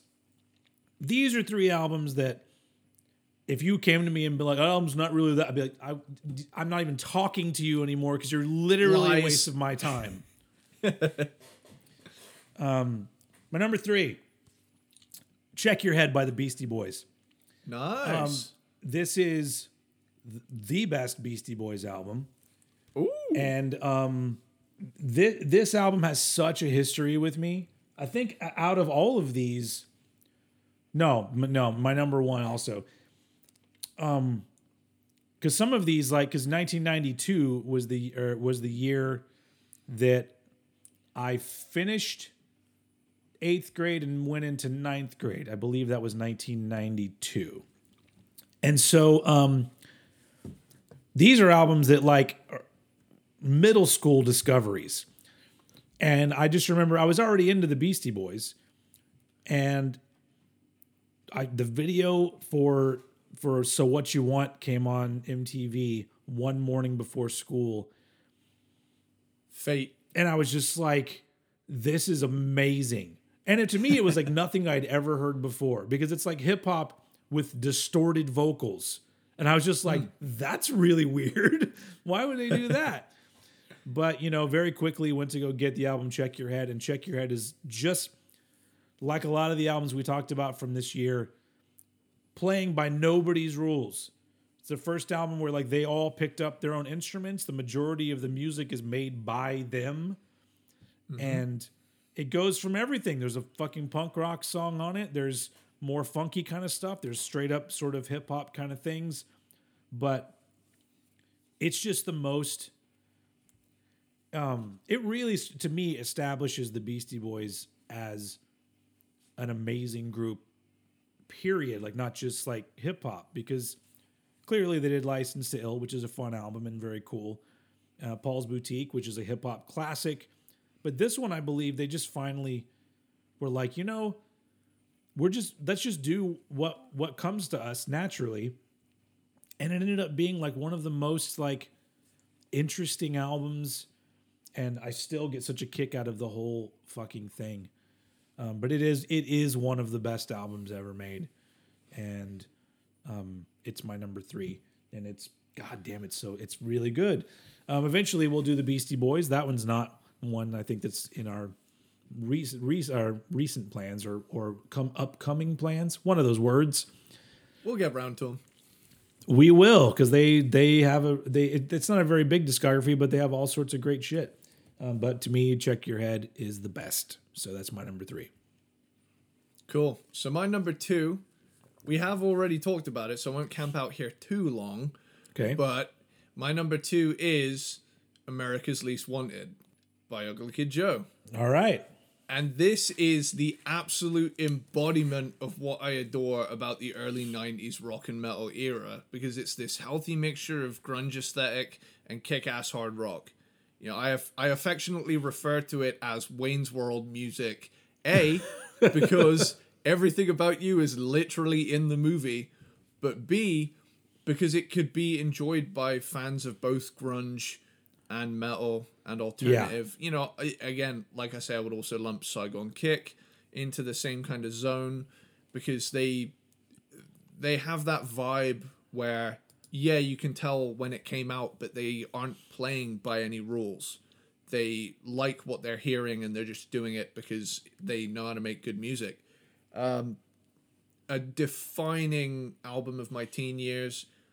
Like, when I hear this album, I'm immediately taken back to when I'm like 14, first hearing this, like, all the way through, and just thinking, my God, every song here, like, even like the album's deepest cuts, when I hear them, I'm like, hell yeah, I'll keep trying. And that, like, or same side, but there's just something, especially we did do an Ugly Kid Joe ranking, by the way, if you are so inclined. I think that was like episode 3 or some shit.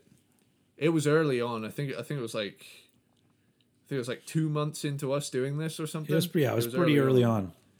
Yeah, we made a conscious effort early on to cover some wide ground. Yeah. But, yeah, this is a killer album, and anyone who hasn't heard this album or has only heard the hits is doing themselves a disservice, because this is a wildly enjoyable listen. And it is probably the most 1992 album ever made. Like, and that's what I love about it. It really, to me, it really is an album that sounds, that feels like how I felt about music when I was 13 years old. Very, it's just open to whatever. And I like that about them. I already talked about that album. And we already also talked about this album. My number 2 album is Dirt by Alice in Chains. Nice. Which I can't, we talked about it enough. It's fantastic, classic album, one of the best albums ever made. Fan dabby dozy. Yeah.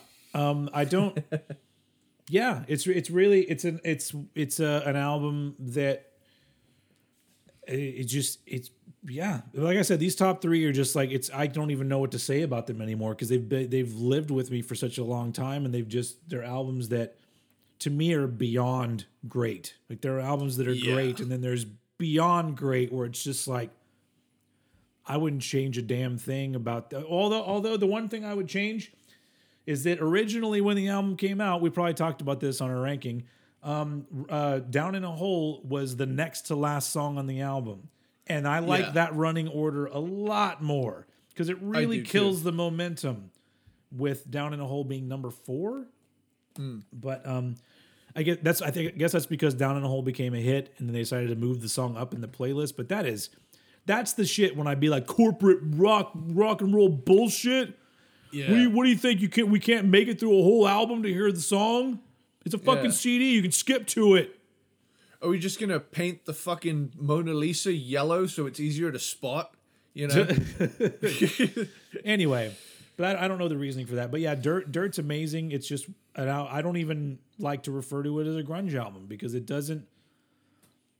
It's a transcendent album. It really is. Like, it's an album that it defies categorization to me, because it does have grungy elements, but like you said, there's a lot of different things going on, and I think that's probably why a lot of people feel very differently about Alice in Chains than they do about other quote unquote grunge bands.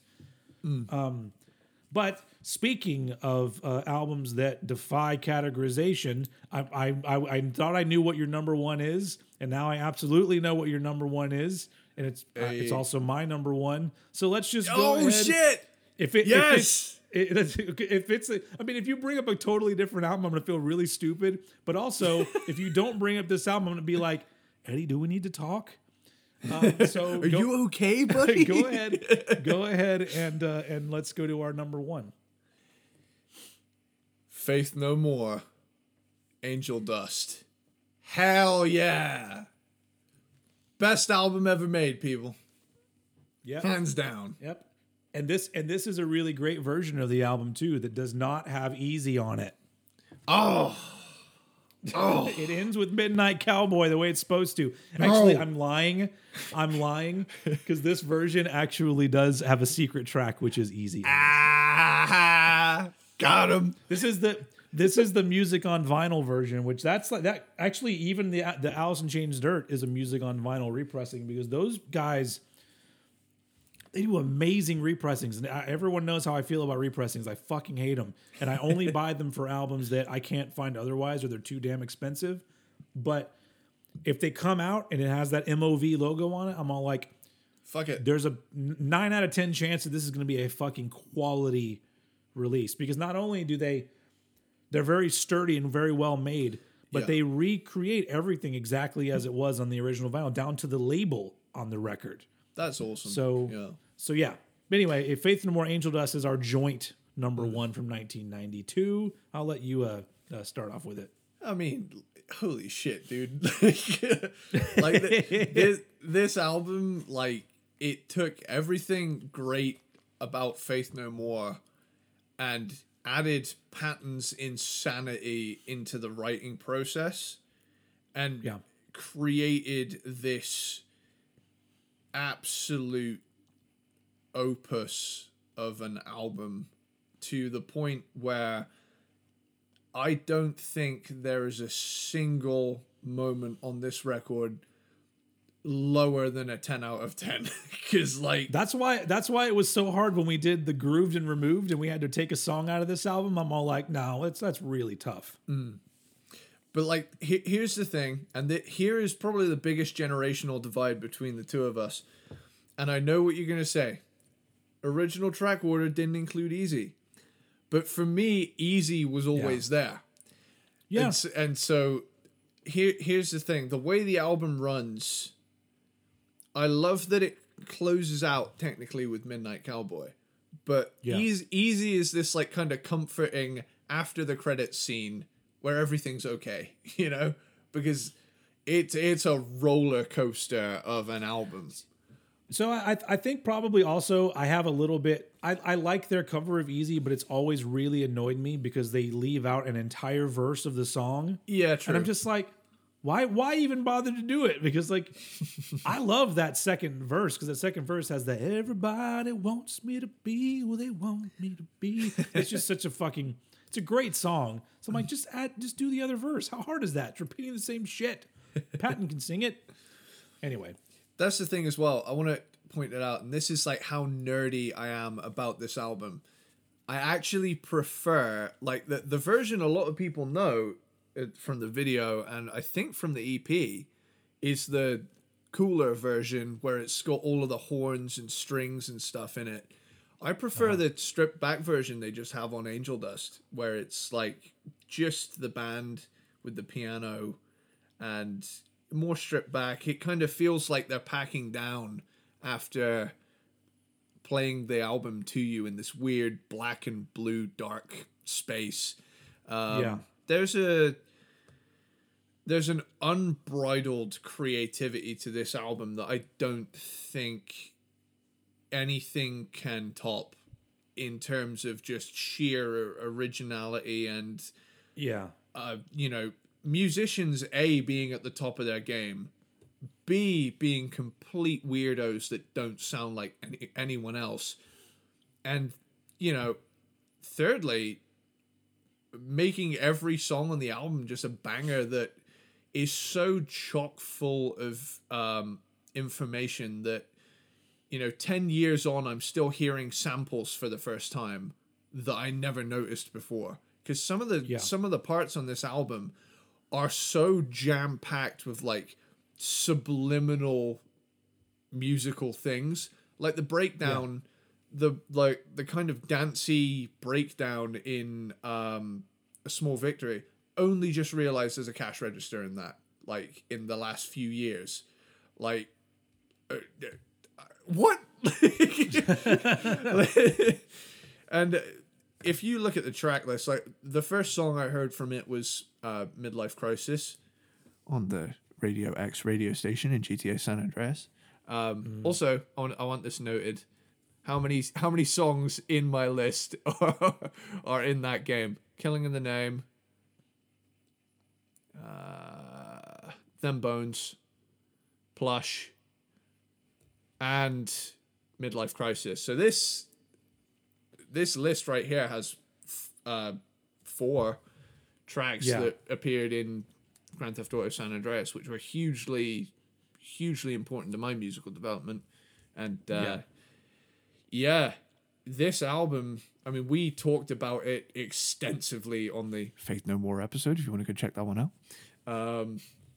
But yeah, this album, holy shit. Land of Sunshine, Caffeine, Midlife Crisis, RV. Like, there's so many... something I love about this album is the fact that Mike Patton writes these soundtracks, or the band writes soundtracks, and he comes up with a character to base a story around. Yeah. You know, RV is this white trash kind of guy.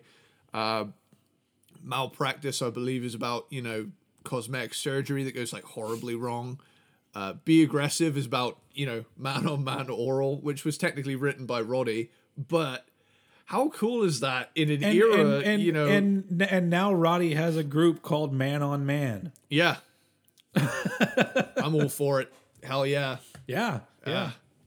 But like, even like on the Grooved and Removed episode where I decided to remove Crack Hitler, that was a gun to my head scenario, and that's solely based. Same with me. I chose Yeah. Kindergarten, but that was also a like, well, I got to pick something. So And like, I fucking love Kindergarten so much. Like, of all the songs on the album, this one is the one where I picture the artwork the most. And there's just something about how airy it sounds and how it feels like you're kind of floating. Like this album is an experience, dude. And every song brings something new to the table.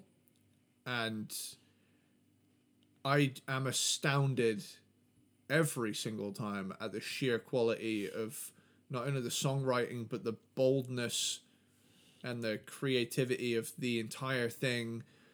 The fact that this is my favorite album of all time, hands down, and I still find new things in it that I didn't know were there is a testament to just how genius this thing is. And I feel even more blessed that we have like 4 straight hours of uncut studio footage on YouTube of just them making it. And the fact that they're in that video recording a song that didn't make it to the album, didn't even make it to a special edition. Like, it's like a B-side floating out there. Not even a B-side. It's like an unfinished thing. Seagull Song it's called, if you want to check it out. But yeah.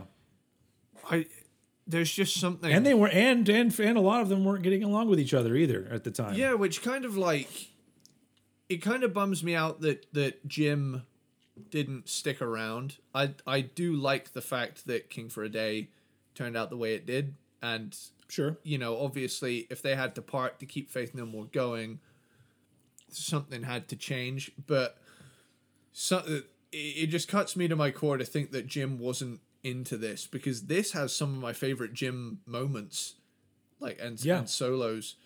But I suppose he preferred the more guitar oriented, upfront approach of the real thing, and you know, that's fine.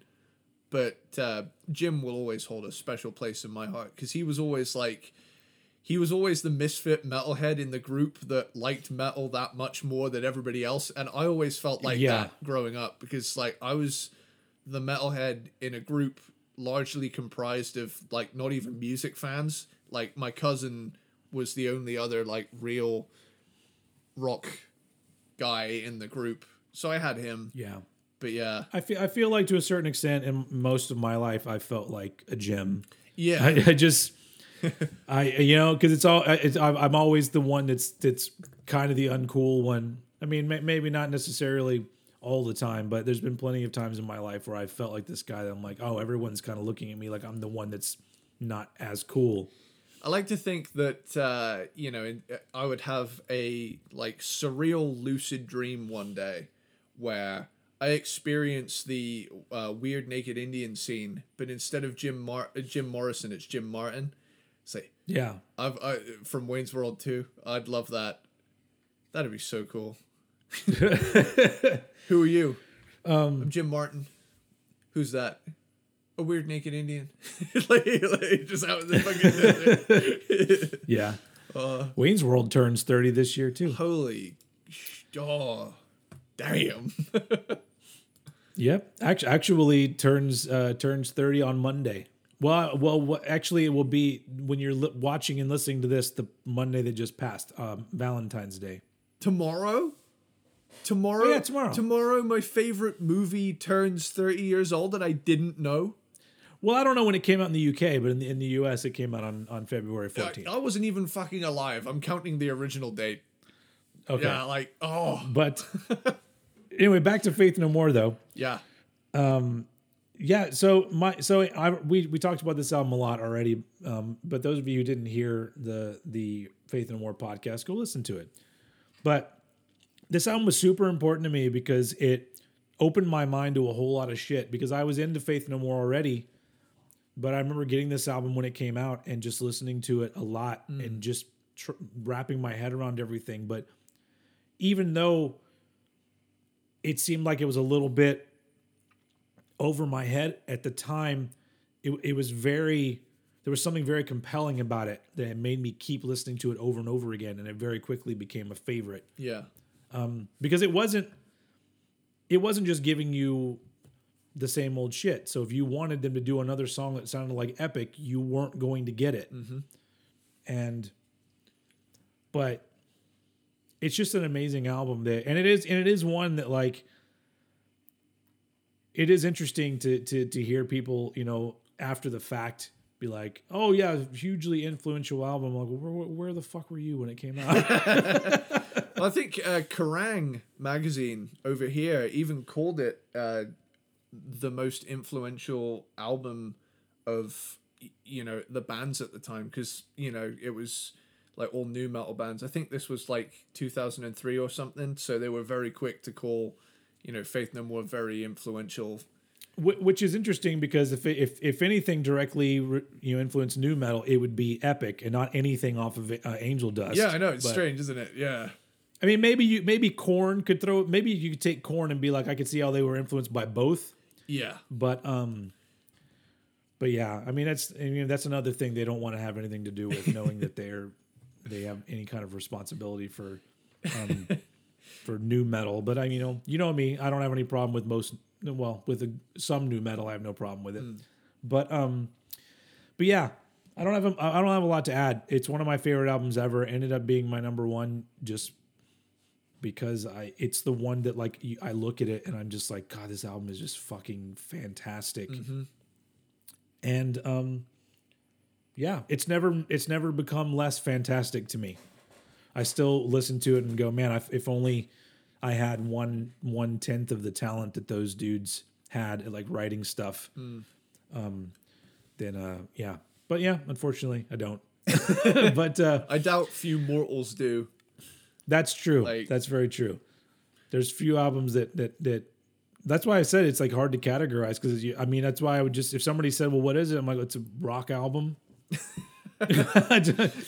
It's maybe you could throw once you get past that, you're just throwing tons of words on top of it. Yeah, it's like it's just like, what genre is this? You tell me. Yeah, it's Faith No More rock. Yeah. So yeah, that's man, that's a hell of a fucking year to talk about. So, like, so you said you had honorable mentions. I'll list them off quick. I'm blow through them, because you might name a few that were in my honor. You already did. One of my honorable mentions was what the fuck did you say? There was one you did earlier. That was one of my honorable mentions. Oh, Rage Against the Machine. Yeah. Was one of my honorable mentions. Almost made the top 10. But go ahead, list off some of your honorables. Cool. So I picked the 15 that mean the most to me. 15. Yeah. All right, everybody. Yeah, I'm just gonna quickly, I'm gonna do, like, one sentence for why I like it so much. Okay. Adrenalized by Def Leppard. It's basically Hysteria 2, but I love a lot of the songs on it. And I remember saying in the Def Leppard episode we did, go check that out. Oh yeah, we did do a two-parter, I believe. Two-parter on Def Leppard. I had a badass experience where I was driving to college, and I came over the hill during that part in White Lightning where the guitar goes down down down down down down down. came over the hill the moment the sun peeked over the horizon, and it was like something out of a fucking 80s action movie. I might as well have been in a Nice. helicopter, you know. Bricks are Just so you know, that was more than one sentence. yeah. That's a passionate moment. I'll let it. Take your time, sir. We're not forcing anybody to stay here. Okay, so Bricks Are Heavy, L7, Okay. killer all female grunge band, and this is one of their best records. Just banger after banger, love it. Broken by Nine Inch Nails, the most metal thing they ever did. Great. That's a great one. That one, it was easy for me to leave it off because I'm like, oh, that's an EP. I don't even have to think about Broken. Dehumanizer by Black Sabbath, the technically final Dio fronted Sabbath album, if you're not counting Yeah. the Heaven and Hell album, not Heaven and Hell, the Heaven and Hell band that they would do later on. Yes. Yeah, killer album. We also did Black Sabbath ranking. Go back and listen to those. I think that's a 3-parter. That's a 3-parter. We did do that. That's going to be like the bulk of the episodes going forward. It's just us telling them to check out the other episodes. Check out this other episode we did. Yeah. Dog Eat Dog by Warrant, a prime example of Pretty underrated album too. I think it's a lot better than people talk about. I consider it their finest moment. You know, it's a damn fine record. Yeah. Incesticide by Nirvana is a B-sides and rarities collection, but it's So that would have been in my top 10 if I hadn't looked at it as a compilation. Yeah. So because I love that album. Meantime by Helmet. Need I say more? You covered that one. I did. Psalm 69 by Ministry. You know, it's Oh, that's a good one. it is because it's one of those rule breaker albums where it's like, what the fuck, dude? I love this. You know, Yeah. this one almost took the 10 spot, and that's Push by Grunge Truck. Oh, that's a good one too. Yeah, super underrated grunge album. Mm-hmm. Check that out. It's like the middle ground between Alice in Chains, Soundgarden, and Stone Temple Pilots. Yeah. Revenge by Kiss. Oh, yeah. Yeah, That's awesome. a great one. Sap by Alice We in also Chains. did a Kiss 3-parter. Go back and listen to it. And there are other videos that we did from Kiss around the same time where we weren't doing a visual thing, but I made visual videos of like the best bits from the episodes. And you know what? I put a lot of work into these things, and you motherfuckers don't even go and watch them and listen to them. So just go do it. Listen right now. Sweet Oblivion by Screaming Trees. All right. Yeah. As a good grunge album. The Chronic by Dr. Dre.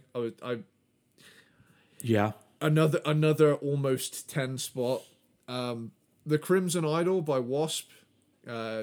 Concept album. Really cool stuff. And The Ritual by Testament, who we literally just talked about last time. So yeah. So That's- I didn't write mine down.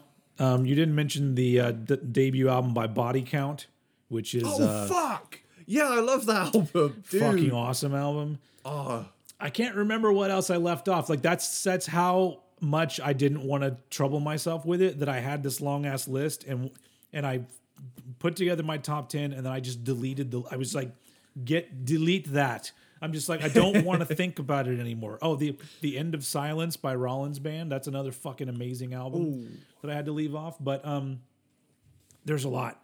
There's so much good shit from 1992. That's why I'm now doing a series of videos every month called 30 Years Ago This Month. And I talk about what happened that particular month 30 years ago. So if you're listening to this as a podcast and you're not subscribed to my YouTube channel, you should go do it because I do other videos too. And very soon, Mr. Edward Sparks is going to be up and running again with his awesome ass shit on YouTube.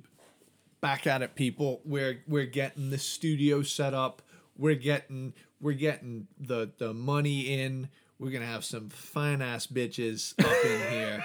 We're gonna have a full on clout house in a minute, people. We are just gonna be on the grind, making killer content. Finally putting some music out there too that I've been sitting on for a long time. All right, that this is I going to have be a been- big year. Yeah, it will. This will be 1992 to Electric Boogaloo. Noise. Okay, I like that. Yeah. On that note, let's yeah. let's sign off for this particular episode because this is a long one, but you know, some of you, It's deserving. yeah, it's deserving, but also some of you, I think, don't mind our episodes being longer. But I think for the casual listeners, is probably a bit overkill. But It's okay. It drowns out the screams. That's true. All right, so yeah, so we'll sign off. That's our top 10s of 1992. Thank you for watching. Peanut Butter Platypus to all of you out there.